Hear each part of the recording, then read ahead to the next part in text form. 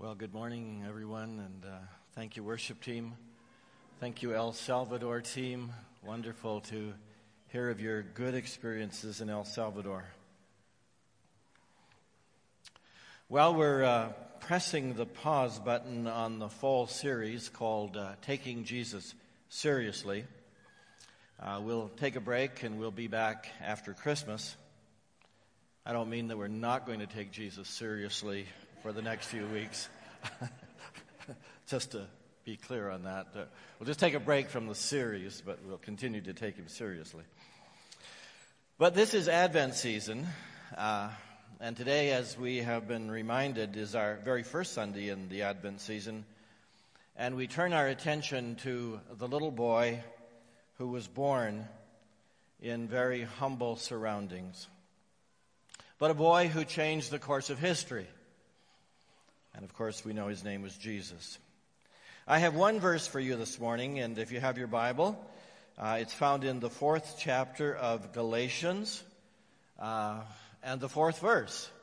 So Galatians chapter 4 and verse 4, which says, "But when the right time came, God sent his Son, born of a woman and subject to the law." But when the right time came, God sent his Son, born of a woman, subject to the law. So it wasn't as if this little boy suddenly arrived on the scene without any sense of expectancy. It's just that even though you think you have a perspective of what it is, but then sometimes you miss it. Because you were so focused on what you thought it would look like that you actually missed the real thing. You thought he was going to throw you a fastball. You had your mind that it was coming this way, but he was actually throwing you a curveball. But you were so focused on the fastball that you missed it. So our Advent series is called The Gifts of Christmas, and the first message is the Gift of Expectancy. Now, you've done this. I've done it with our children when they were small, and do it with our grandchildren these days, and maybe you remember someone playing it with you, where you have a piece of candy or a loonie or a trinket of some sort, and you have your hands behind your back, and then you pull it out, and you have the child choose whichever hand. And they're anticipating that you've got something for them in either hand. Now, you don't play that game with a child and have nothing in your hand at the end of it when they tap this hand, and you just open it and say, "Ha, sorry." And you let them do that for 5 rounds, and then you finally say, "Ha, see, life is full of disappointments." You would never do that. Sometimes we go through life, and it seems like when we choose, we don't get what we want. We expected it would be different. Maybe we misunderstood what God is trying to give us. Maybe we misunderstood. We were looking for the fastball, but he threw a curveball. And we misunderstood what he was trying to say to us. And then we feel like he doesn't care. But you know, from reading his word and from personally experiencing his love, we would all suggest that God always wants to give his children good and perfect gifts. Although we don't understand it that way all the time. We misinterpret it. James 1:17 reminds us from the Message, "So my very dear friends, don't get thrown off course. Every desirable and beneficial gift comes out of heaven. The gifts are rivers of light cascading down from the Father of light. There's nothing deceitful in God, nothing two-faced, nothing fickle. He brought us to life using the true word, showing us off as the crown of all his creatures." And his best gift, of course, is the gift of his Son, his very own son, Jesus, born as a little boy. I don't know if you've read this section of verses lately. I read it this week, Psalm 115, verses 1 to 3. You may recognize these verses. Not to us, O Lord, not to us, but to your name goes all the glory for your unfailing love and faithfulness. Why let the nations say, where is their God? Our God is in the heavens, and he does as he wishes. Which is not to say he does what he wishes in a cruel way, or in a punishing way, or in a way that says, I'm out to get you. Here, choose this hand. Oh, choose this hand. There's nothing there for you. I don't really care about your life. Never, never. That is not our God. So perhaps we've misinterpreted him. Remember what Matthew wrote. You parents, if your children ask for a loaf of bread, do you give them a stone instead? Or if they ask for a fish, do you give them a snake? Of course not.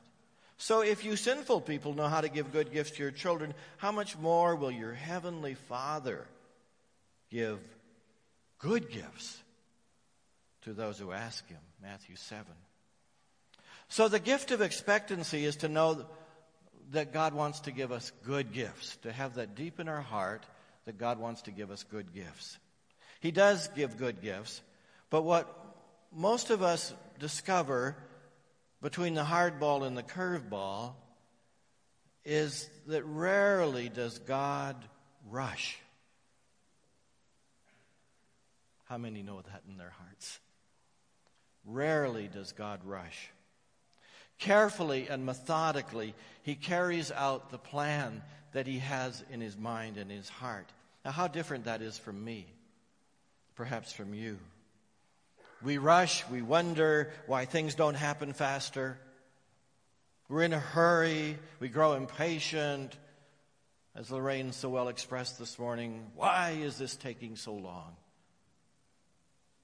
Ever said that? Do you notice how things are speeding up these days in your life? Happens every year. Even though we say, I can't let this happen again this Christmas season. But it does, and just this season puts the pressure on us. The list just gets longer and longer, and when the list gets longer, the feet get going stronger, and the mind begins to swirl, maybe even the blood pressure begins to rise a little bit. And it's easy to forget that whatever God does, he usually takes a lot of time to do it. Do you find that to be so in your life? Does it seem to take a long time for God to unfold his plan for your life? A couple of weeks ago, I was reading the blog of my missionary friend, now retired from active ministry on the field, and he was reflecting on the time that he and I spent together in the early 80s. And Jack was mad. I'll be honest. He was angry. He was disappointed. He was upset with God. And every week or two, God gave me the assignment to meet with an angry missionary. They're a tough bunch. What was he mad about? He was angry that God was not in a hurry. He was angry that he and his wife had spent years on the mission field, and he had not seen one person from the Canela tribe in the Amazon come to faith in Christ. He was with Wycliffe, he was translating the scripture, but there were no results after years of serving. And his only conclusion was, I'm working my butt off, and God is not in a hurry. I'm upset with God. I didn't have any magical words for Jack, only to listen and to acknowledge his pain, to acknowledge his anger, his disappointment. But it seemed somehow that was enough, because the Spirit began to lance the poison in his heart and set him free. And he and his wife went back to Brazil. God opened the hearts of the Canela people, and the next year 50 men and women came to faith in Jesus Christ. And it was such an incredible lesson for Jack and for me too. God never seems to be in a hurry. Patiently and perfectly, he works out his plan and his purpose for his glory, and for our good. Let me explain why he didn't immediately remove your pain. That may explain why he didn't immediately take you out of that dilemma. That may help us understand why he didn't immediately heal your physical ailment or the relational piece that got broken in your life. Maybe it explains why he didn't grant some of our prayers when we were so desperately looking for a place to go in our journey towards this building and towards having a permanent home in this community. I mean, you should have seen us. We were traveling in all sorts of directions. Had he answered some of those prayers, we would have been very limited in our ability to minister to this community. Sometimes we just need to say, thank you, Lord, for saying no. We would have settled for less. Some of our prayer requests were desperate prayers to show us some path to follow.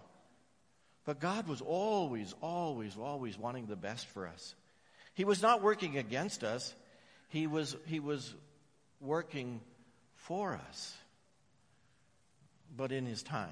And I love that song. That's a beautiful song. That takes us back a few decades. That's a great song. Makes all things beautiful in his time. Rarely does God rush. Rarely does God rush. I wonder if God wants us to catch something bigger, or if he wants us to transform us, or if he wants to position us for something amazing that he wants to do through us and for us. But the road winds through the valley.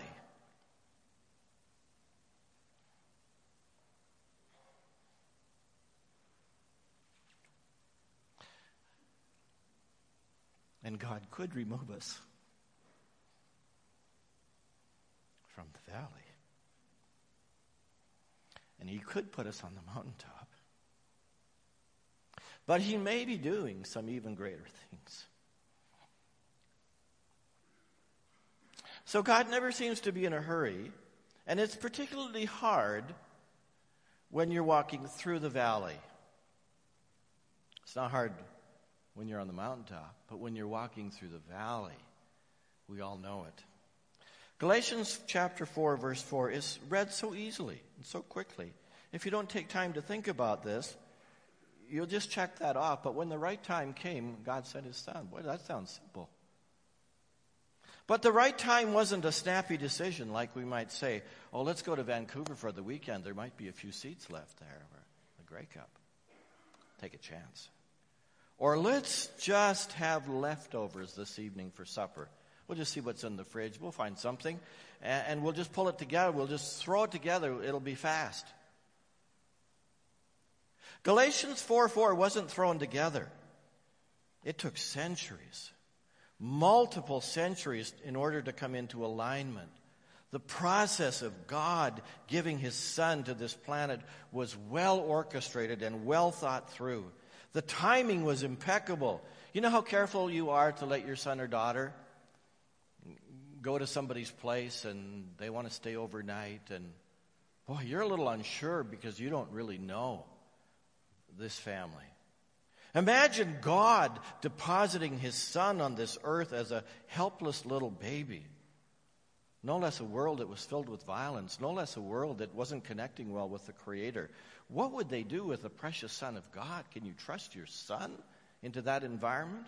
So from the very beginning of time, no, even before time, before there was a Milky Way or a solar system, before there was a first man and a first woman, there was a conversation going on among the Godhead, the Father and the Son and the Holy Spirit, who live in such glorious communion. An arrangement was being made that the Son of God would come and visit this planet, and he would be the Redeemer. He'd be the Redeemer way, way, way back. Oh, the fullness of time. God is never in a hurry. God never just throws things together. It actually took several thousand years of planet time before it all came together. It all started about 4,000 years ago in Genesis 12 when God appeared to a man called Abraham and invited him to go on a journey of faith that would change his life and impact his descendants. And God told Abraham to leave his country and his relatives and everything that was familiar to him, and he would go and he would show him a land that would be very special. And God promised Abraham that he would make him into a great nation. And from Abraham's seed, all the nations of the earth would be blessed. And that seed, of course, would be Jesus. And Abraham believed and obeyed God. But he spent the rest of his life waiting for that promise to be fulfilled. He spent the rest of his life. And nothing much happened for about 600 years. And Abraham's descendants were indeed many. After centuries of multiplying in Egypt, Abraham's descendants became a real threat to Pharaoh. And Pharaoh then forced the people into slavery. And God raised up a man named Moses to deliver these people from Pharaoh and lead them right to the border of the promised land. And always there was this spirit of anticipation. Through the years, God raised up many prophets after Moses, but people still waited for this special promised prophet. And God said to Moses that he would raise up a prophet from among their countrymen like you, and I will put my words in his mouth, and he shall speak to them all that I command him. Deuteronomy 18:18. And we believe that verse is a reference to the coming Christ, the Messiah. And once they arrived in the promised land, God's people waited another 400 years until God raised up a king named David. And God said, I will raise up your descendant after you who will come forth from you, and I will establish his kingdom, and your house and your kingdom shall endure before me forever, and your throne shall be established forever. 2 Samuel chapter 7. And Jesus would fulfill that promise. And remember on Palm Sunday, when he entered Jerusalem, the crowd shouted, Hosanna to the Son of David, to the Son of David. But David waited, and he never saw that promise fulfilled either. And after David died, things got a little bit messy. And the various kings that came to the throne, many were wicked, and the nation of Israel sputtered, eventually split into the north and the south kingdoms. It appeared like these kingdoms would be absolutely obliterated. And then came the prophets with the message from God. And God raised up prophets like Isaiah, who promised new life for the nation and the coming of one who would be called the Messiah, who would deliver his people and restore them to glory.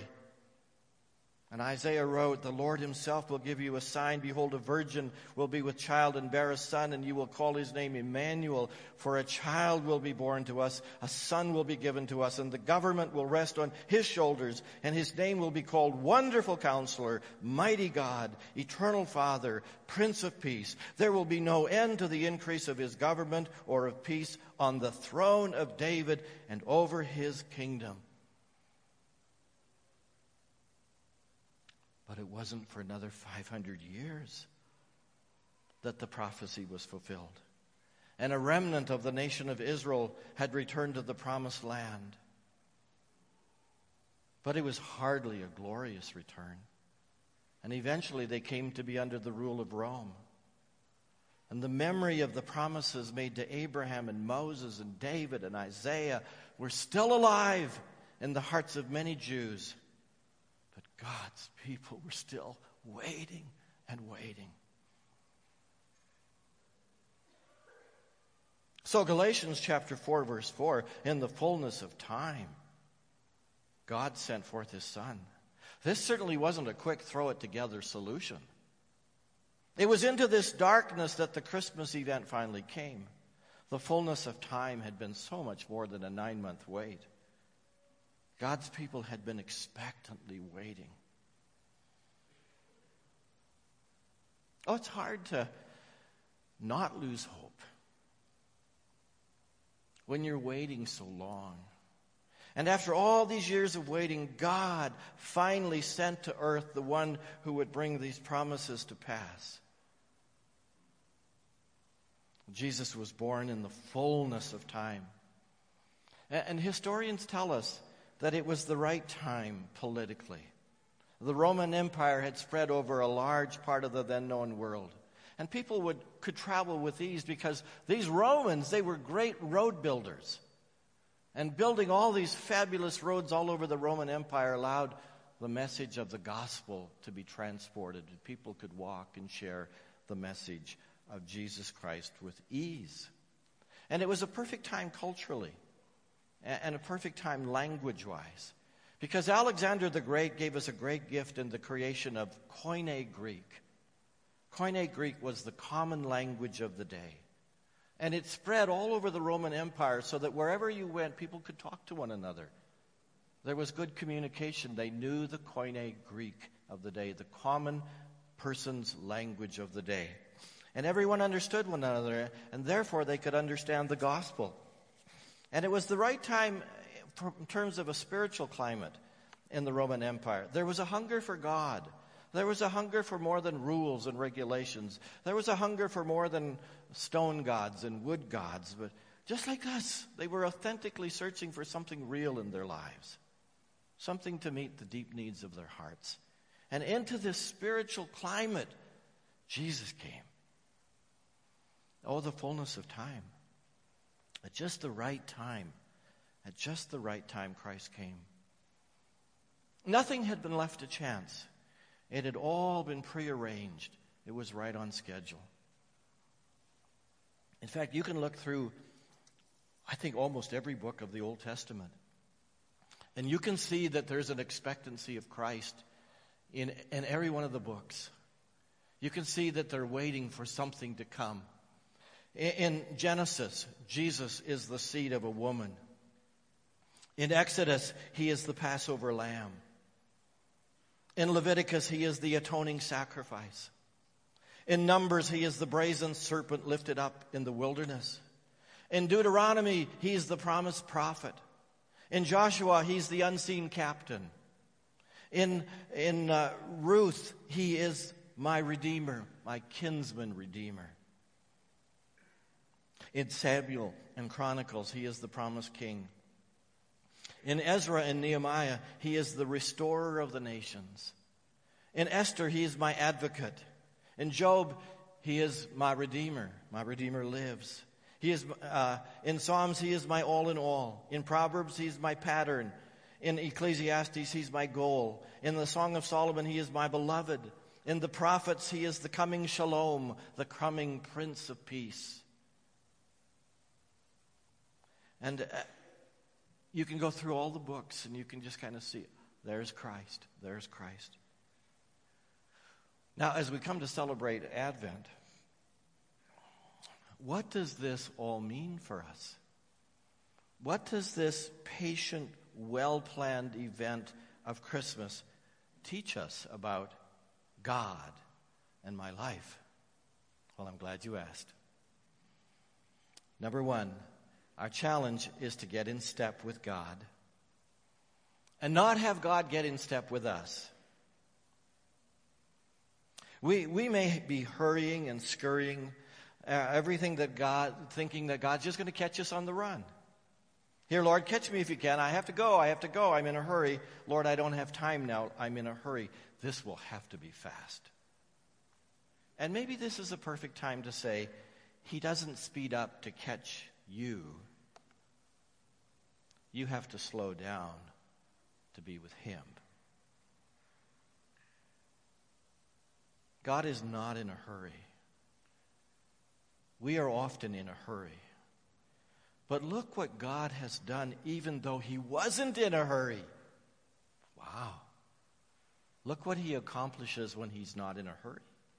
He gave us the greatest gift, a gift that just keeps on giving and transforming lives through every century. Jesus is transforming lives. And all of life is in his hands. He has you in his hands. He wants you to learn his rhythm. Someone has said it so well, come apart before you come apart. slow the pace, the RPMs of your life before something is broken. Your life, your health, your relationships are in the hands of God. You have to slow down to be with Him. So our challenge is to get in step with God and not have God get in step with us. Secondly, our challenge is to cooperate with God so that His eternal purposes can be realized in us. He has the best plan for us. We can't change His plan. In fact, we don't want to try to change God's plan for us simply to get what we want. It would be like us settling for something less than what He actually beautifully gave us for this facility, in this community, in this strategic time. God has a great plan. Look how well He plans for us. Look how carefully He planned over the centuries of time. Look how He planned your life. He knew about you before there was a creation. He knew. He knew about you coming. Does that ever add significance to your life? He has a great plan for your life. He's not going to change His plan so you can get just what you want or what you think you want. But you might have to wait and trust. Yeah.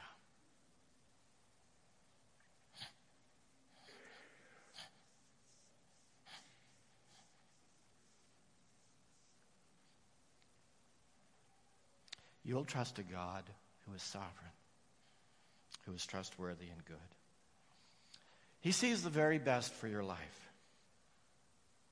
So your life is not just, well, let's just throw a few things together. It's an amazing, unique plan designed especially for you. And He wants you to trust Him for it. And know that you can expectantly wait for what He's doing in your heart, and your life, and your circumstances. So our challenge is to cooperate with God so that His eternal purposes can be realized in us.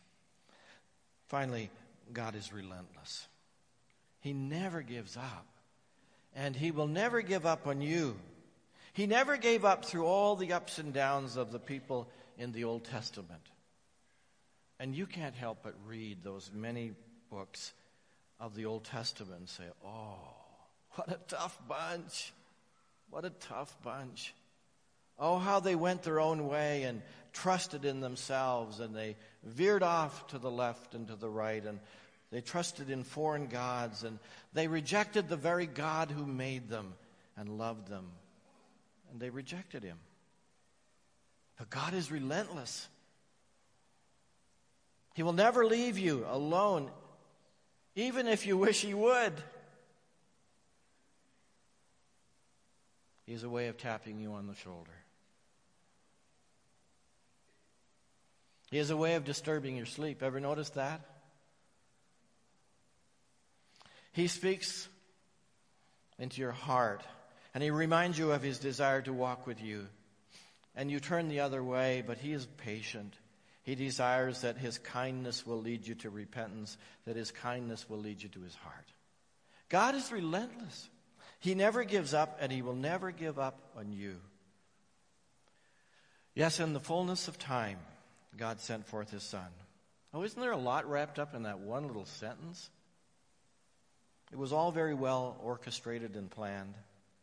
And in the fullness of time, God is working in your life. So don't despair. Keep trusting. Know that there's a lot wrapped up in that too, in your life. That every season of your life is important. That every birthday you have is important. That every opportunity that God gives you is important. That every turn to the left and every turn to the right is important. That God is working. And it's all in the fullness of time. Amen. Let's stand together.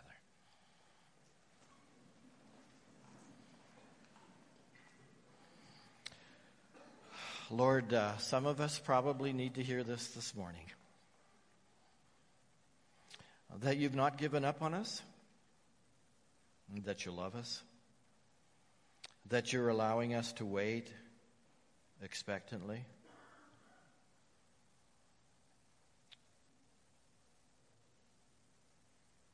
Yeah, perhaps even though we don't understand.